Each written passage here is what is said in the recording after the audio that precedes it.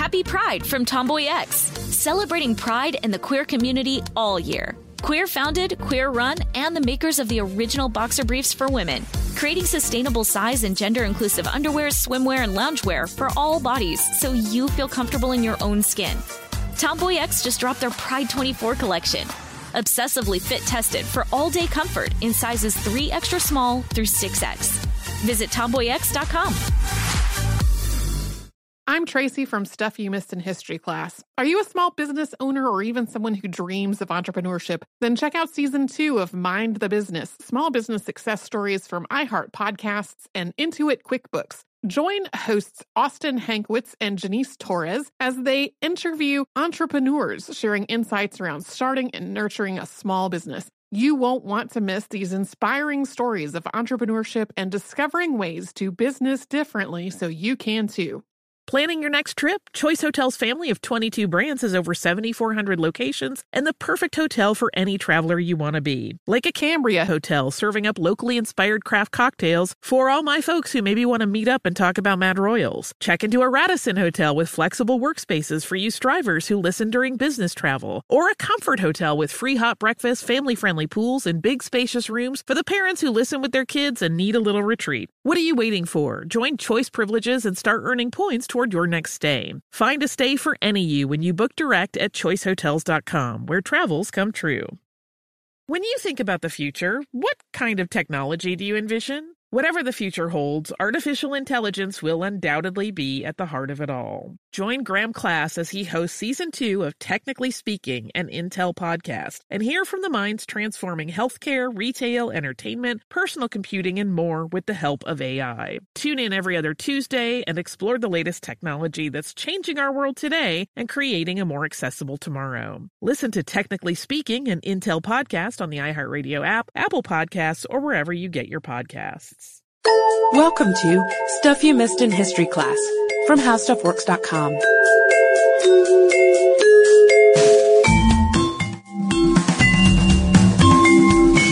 Hello and welcome to the podcast. I'm editor Candace Keener, joined by staff writer Jane McGrath. Hey there, Candace. Hey, Jane, you sound a little bit sniffly over there. Yeah, I kind of have a cold. I think I got it from Josh Clark. What a bully. Yeah.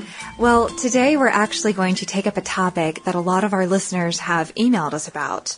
We get a lot of requests for podcasts about the Civil War, and we're certainly no Ken Burns, and we're certainly not ambitious enough to try to tackle the entire Civil War in a single podcast. So we thought we might approach this in segments, and so today we're starting with what is, I think, pretty indisputably one of the most famous battles of the Civil War, and that's Gettysburg. Yeah, we have a great article on the site that goes into really good detail about what happened during the battle we're going to go over.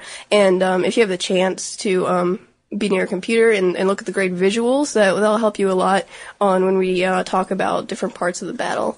Formations and lines and Right. numbers of men and strategies especially. So what's interesting about the Battle of Gettysburg is that it occurred not early on, but maybe toward the middle of the Civil War. It ranged from July 1st to 3rd, 1863. And even though there were still 2 more years of war after Gettysburg, this was considered a major turning point because until now, the South had been waging some major victories. And if you look at the motivation of the Confederates and the Union, you can see that the Confederates had a lot on the line. You know, for one, slavery was the South's institution, and they were fighting to preserve it. And furthermore, a lot of the fighting had been taking place on Southern soil, and so these men were fighting to protect their land, their homes, their families. They had a lot at stake. Meanwhile, many men from the North, while a lot had abolitionist causes at heart, weren't as committed to fighting in the war. They'd been tapped for service by Lincoln. They were obligated to fight, but it was a war that they weren't as wholeheartedly invested in. Yeah, you can see that they weren't as excited about it as, like, you know, the thrill of the South that the South had. But that's a good point. But also, the idea that much of the North people, you know, civilians hadn't seen much action in their own land, their own state. And this is a real change from that. This battle took place in Pennsylvania. Lee, the the Confederate general, obviously, was trying to invade the North. Ultimately, he wanted to take over Washington. By forging into the North in this campaign, he was trying to also get European support and just recognition because they were struggling to get recognition. They were secretly trading with the British at this time, where the South was, but obviously the European powers didn't want to officially take a claim because, this was an internal conflict with the United States. They didn't want to take a side quite yet. Also, we talked in a podcast earlier about the Emancipation Proclamation, and when that was finally instituted, that's finally when the European powers wanted to step away from support for the South and say, they don't want to support slavery necessarily. So a lot of is at stake at this point, trying to get European support. To give you some context, Gettysburg is a small town in Pennsylvania. It only had a population of about 2,400 at the time, but it was also really important because about 10 roads intersected in the middle of this town, and it was a major stop for traders and just people going from Harrisburg in Pennsylvania to the capital of Washington, and it was a bustling place in that way. And that's kind of what brought the two forces, the South and the North, together at that point, because while Lee was in enemy territory in the North, he was having trouble clothing and just feeding his troops. He didn't have the supply lines that he had back in the South. And so some troops were suffering from, they needed more shoes. One Southern general, Major General A.P. Hill, actually heard that there were shoes in Gettysburg that he could take for his men, and that's why he started heading that way. Precisely. So what you're alluding to, Jane, is the fact that Gettysburg was an unplanned battle. Right. No one planned to arrive in Gettysburg simultaneously. Yeah, no one really fight. knew where the other one was. The North and the South didn't know exactly where they were situated at this point, so they sort of stumbled upon each other at Gettysburg. And I think that this battle at Gettysburg was sort of symptomatic of the happenstance circumstances of the Civil War. In the beginning, people thought that the war would be over after a few major decisive battles, and that certainly was not the case. It turned into a war of attrition in which each side was trying to wear the other down, and these massive death tolls were being incurred, and as we'll see, Gettysburg was no exception to that. So here we have a couple of Confederate troops rolling into Gettysburg looking for shoes, and coincidentally, there are Union troops already there. And so we'll see that the South, who'd been so victorious so far, their men had a lot of valor and guts and courage and maybe a little bit too much arrogance. They were men from West Point and the Virginia Military Institute. We'll see that this sort of cockiness paved the way for defeat. Yeah, and especially they were coming off of a win at the Battle of Chancellorsville. The South had a lot of confidence after that, even though we should note that at that battle, Stonewall Jackson, the great Southern leader, was killed accidentally by friendly fire. He was a major liability. And like you mentioned, if it was to become a war of attrition, that sort of put the Confederates at a disadvantage because they had less men in general. Precisely. And that was certainly the case at Gettysburg. They were outmanned by the North. One major point of we should mention about Gettysburg is that Lee actually came into conflict, butting heads with his subordinate Longstreet. So we have Robert E. Lee and James Longstreet, and Lee is very much a fan of aggressive war tactics, whereas James Longstreet prefers defensive tactics. And even though offensive tactics had won the Confederacy at Chancellorsville, it had also cost them nearly 12,000 men. And like Jane was saying, if this was a game of numbers, the South simply couldn't afford to take another huge loss like that. And so there are plenty of historians and theorists out there who like to say that this conflict and ideology between Longstreet and Lee is what ultimately cost the South Gettysburg. Right, because some people say Longstreet was sort of reluctant and slow to listen to Lee, and so he didn't act as quickly as he should have. And if you see that portrayed in the movie Gettysburg, you see that Longstreet is made out to be a more contemplative, heroic figure, but there are other historians who would argue that it bordered insubordination because he would sometimes refuse to carry out Lee's orders, or he would carry them out so slowly that they were rendered ineffective. Sort of play devil's advocate for Lee, at least.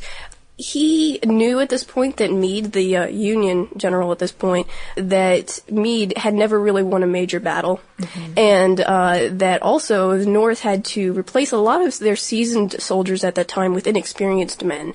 So Lee just sort of felt like, also, like we mentioned before, coming off like the confidence of the win at Chancellorsville and all these things going with him, he had that confidence that he thought he could just take the offensive and it would work out. He did, and let's not forget that the major initiative here was that he was on his way to Washington. He was going to take Washington, he was going to get Europe's recognition of the South, and it was going to be a major coup. And so you can see how this sort of enthusiasm wound up costing him way too many lives.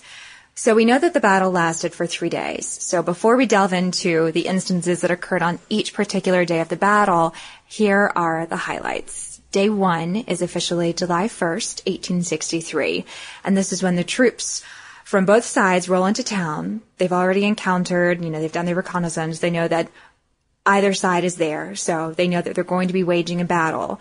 And in Gettysburg, the Confederates actually pushed the Union troops out of the town and to the hills outside of town. And this turned out to be a really bad move because in war, you want the vantage point of a hill because you have the elevation from which to fight and also to scope out what's going on the other side. Right, you can see the enemy more easily. Exactly. So by day 2, which is July 2nd, Lee has a very ill-fated maneuver that he tries where he attacks the Union from the left side, hoping that the right side of the flank will dash over there and help save the guys, and then he's going to have someone else attack them to the right, and then the left will have to rush to the right's rescue, and essentially both sides would crumble, but this attack failed. So on day 3, July 3rd, he tries a different tactic, and that is attacking from the center, which also fails. Right. So, to go back, the day before the conflict actually started, you have this Union Major General John Buford who had arrived in Gettysburg, and he had 2 brigades of cavalry with him, and he spotted Confederates actually from the top of a Lutheran seminary there. Buford then sent word to Major General John Reynolds, who was about 6 miles away at this point, who himself sent for reinforcements from Union General George Meade, who was 6 miles farther from him at Taneytown, Maryland. So on dawn, on July 1st, this is when Buford officially begins fighting with the Confederate Major General Henry Hath, and he had actually been sent to Gettysburg to procure these infamous shoes. And by 8:30, the Union was already struggling that day. By noon, they were completely pushed out of town and shoved off toward the hills. Right, and these hills, we should mention, were in the south of town. And the Confederates actually tried to push further, like they wanted to get the North past these good vantage point of the hills, but they were held back by the Iron Brigade, which consisted of about 1,800 men, but in the Iron Brigade actually lost 1,200, or at least through casualties that day, but they were still able to withhold and keep their ground on these hills. And what's important, while they were doing that and holding the Confederates back, there were Union troops mobilizing by Cemetery Hill and Culp's Hill, and the Confederates didn't know how many men were being prepared to fight. So by afternoon, you have Confederate Heth attacking the southern end of the Union flank and Major General Robert E. Rhodes attacking the northern end. By the end, some people argue that the Confederate Lieutenant General Ewell was actually, he didn't push hard enough because he was ordered by Lee to push the North past the hills, but he actually instead, he tried, but he failed at first, and he wanted to wait until Longstreet arrived that night. Historians argue that he didn't try hard enough, and this was a major mistake that probably ultimately cost the battle. And I think at this point, too, Longstreet actually wanted to maneuver the troops around so they could get toward Washington. Right, when he finally arrived that night, and that was the end of day 1. Right, Lee was the one who held on. And perhaps Lee was looking around, and he'd gotten word of some numbers, and he got a little bit cocky because the Confederates actually lost 8,000 men that day, and the Union had lost 9,000. Yeah, it's interesting you mentioned what Lee knew and what he didn't. One important point that we forgot to mention earlier was that Lee was out of contact with his cavalrymen, which were basically his eyes and his ears, and they were led by J.E.B. Stuart. And this was a major disadvantage for the South at this point. Usually during battle, that's a huge advantage to be able to know where your enemy is and everything like that. And so when what Lee didn't know hurt him. So like we said, General Longstreet arrived that night at the end of day one. He argued with Lee about what to do. He wanted to take a more defensive position. And then at the beginning of day two, which was July 2nd, the rest of the Union Army came to reinforce their troops. And the Union sort of positioned themselves in the shape of a fishhook at this point, curving, this is when visuals will help you at this point, curving around Culp's Hill, snaking around Cemetery Hill, down Cemetery Ridge to the hills of Little Round Top and Round Top, which were hills. And the Confederates were sort of in a long, thin, concave line. Longstreet and Ewell were on the flanks either side, and Hill was in the center. Lee actually ordered Ewell to attack the Union right around Cemetery and Culp's Hill, and Longstreet to attack Union left. But unfortunately, both of these attacks were delayed at this point for various reasons, and Longstreet and his counterpart were not able to attack till late afternoon that day. So at this point, the Union commander, Daniel Sickles, actually takes his troops and moves them down into Peach Orchard and then toward Wheatfield and Devil's Den. And Longstreet wasn't really expecting him that, no. Right. And that's why these are such notorious battles, because they were so bloody and so violent and so many deaths incurred through here. And essentially what they were kind of fighting for at this point was Little Round Top, because this is where elevation comes back into play. This is such a pivotal point where you can watch the movement down below. You can see what the other side is doing. So Colonel Chamberlain actually wanted to defend his Union troops' place on top of Little Round Top so that the Confederates couldn't get to it. And he stood his ground for 2 hours with the Confederates just firing away at them. And he eventually lost a third of his men before he commanded a very famous bayonet charge to take out the Confederates. And it sort of saved the Union flank at that point. It was very successful.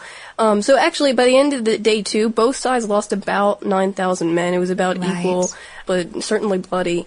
So that brings us to day three, July 3rd. Before dawn, actually, the Union actually took back ground that they had lost the day before around Culp's Hill, and this immediately foiled Lee's hopes of attacking the right flank of the Union. Right. So he's thinking that he's going to attack the center, and Longstreet, again, a very common theme, is disagreeing with him and saying, no, I don't think that this is going to work. And in fact, it did not. So a major point of contention between Longstreet and Lee was that in order to get to the men on Culp's Hill, they're going to have to march through about 3/4 of a mile of an open field. And so the Confederates down below were just in wide open expanses, perfectly positioned to be shot at from the Union troops who had the position on an elevated plain. Yeah, so you can understand why Longstreet objected to this plan, but Lee argued that the Union was weakened. He thought that the Union didn't have much left in them.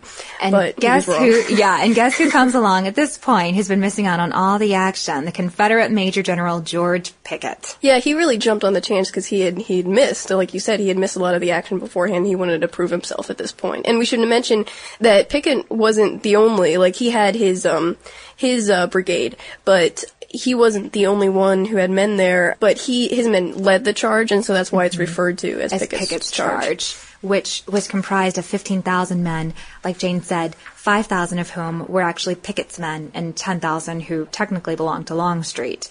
So again, Longstreet really opposes this idea of the Confederate soldiers rushing towards Cemetery Ridge, but Pickett insists, and so he leads the charge. And what's really tricky at this point is that the Union soldiers have been firing from their elevated point, and then they decide that they're going to pull the wool over the Confederates' eyes. So they stop firing entirely to trick the Confederates into thinking that they've run out of ammunition. And so this gives the Confederates an even falser sense of confidence as they continue to push forward. So they're sort of walking into a trap at that point. Exactly. Yeah, and Longstreet ordered Pickett's charge ultimately around 3 p.m., didn't end up very well. 15,000 men, Confederate men, went up against about 10,000 Union infantrymen. But of course, even though the Confederate had more men at this point, at this little skirmish, the Union, as we mentioned, has the upper hand by the ground, the higher ground. And so it ultimately failed for the Confederates. They lost about half of their men in the attack, and all 13 colonels.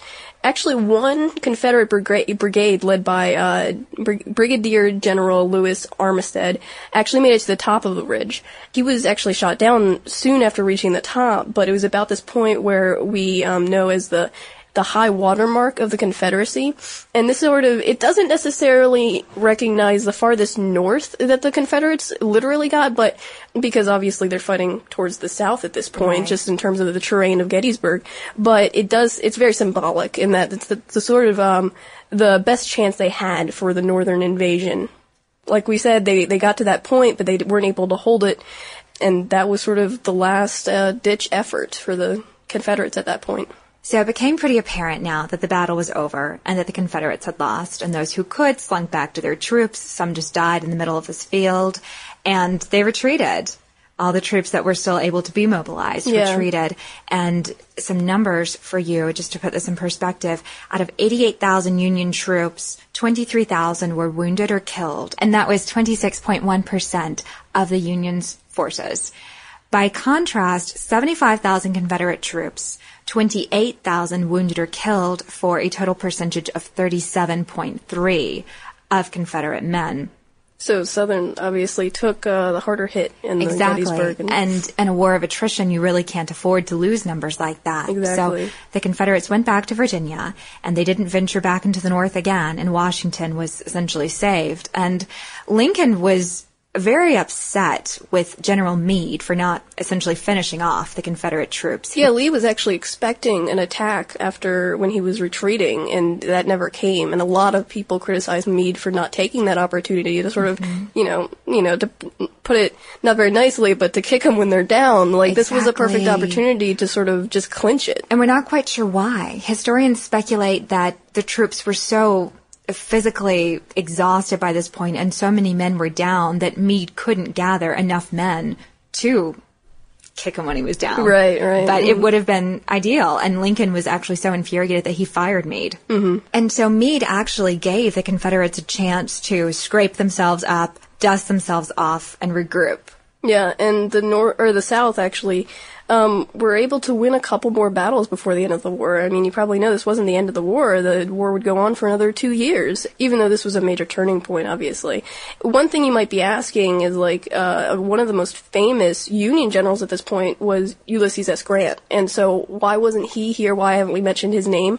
And that's because he was fighting another battle at this point, a very important battle named Vicksburg. And this was very long as well. It lasted for months, and finally it ended on the day after Gettysburg ended, July 4th, 1863, after a 47-day siege on that town. It was a Union victory. Grant came out ahead, and this was very important because it reclaimed the Mississippi River for the North, and this was a vital trade route. And also, in addition to that, it split the South in two, which made connections and reinforcements difficult between the South at that point. Grant was actually one of the reasons, probably the reason the North won the war, because of his strategy of just using the numbers against the South. He was willing to throw the numbers and play the numbers against the South, and even if it meant more casualties, it ultimately resulted in victory. So hopefully in a future podcast, more on Grant later, and we can delve more deeply into Vicksburg. And just to wrap up the Battle of Gettysburg, in this place where no one expected to fight, you may be wondering, well, how many civilians were killed in the bloodbath? And the answer is 1. And I hesitate to say just 1. I already made the mistake of saying earlier only 8,000. Any death in war is obviously a tragedy. And a young woman about 20 years old, her name was Jenny Wade. She was at her sister's house baking bread, and she was hit by 2 rogue bullets while she was inside. Aww. So how about that? Yeah, that's very sad. Unfortunate coincidence, getting caught in the crossfire there. And I actually blogged about the unknown soldier of Gettysburg, maybe just one of many unknown soldiers of Gettysburg, a couple of weeks ago on the Stuff You Missed in History Class blog. And if you missed that, the entry pertained to a 5-part series in the New York Times by Errol Morris, who was writing about an ambrotype that had been found in a dead soldier's hand.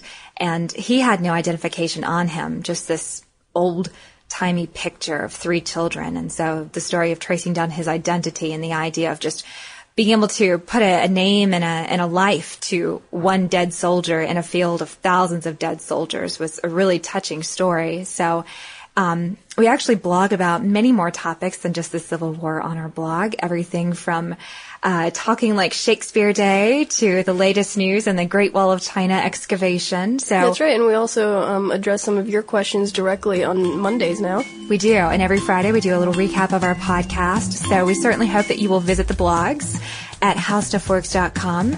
And also, if you think of any topics you'd like to hear about or have any comments or feedback for Jane and me, be sure to email us at historypodcast@howstuffworks.com. For more on this and thousands of other topics, visit howstuffworks.com.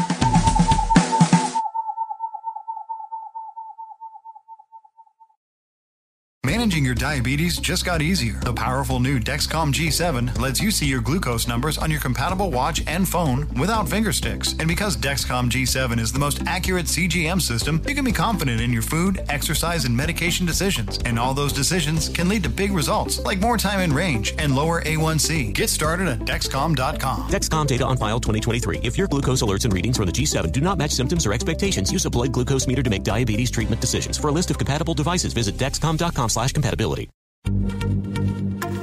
Happy Pride from Tomboy X, celebrating pride in the queer community all year. Queer founded, queer run, and the makers of the original boxer briefs for women, creating sustainable size and gender inclusive underwear, swimwear, and loungewear for all bodies so you feel comfortable in your own skin. Tomboy X just dropped their Pride 24 collection. Obsessively fit tested for all day comfort in sizes 3 extra small through 6X. Visit tomboyx.com. Xfinity has free premium networks for everyone this month, no matter what kind of entertainment you love. Addicted to true crime? Catch killer cases and more spine-tingling shows on A&E Crime Central. Crave adventure? Explore Asian action movies on Hi-Ya. Searching for something extreme? Check out skating, snowboarding, and more on Fuel TV Plus, the global home of action sports. And find crowd-pleasing bops on iHeartRadio's Hit Nation playlist. There's new free shows and movies to love every week. Say free this week in your Xfinity voice remote. Xumo Play is your destination for endless entertainment. With a diverse lineup of 350 plus live channels, movies, and full TV series, you'll easily find something to watch right away. And the best part? It's all free. Love music? Get lost in the 90s with iHeart 90s, dance away with hip-hop beats, and more on the iHeartRadio music channels. No logins, no signups, no accounts, no hassle. So what are you waiting for? Start streaming at play.xumo.com or download from the app and Google Play stores today. All you can stream with Xumo Play.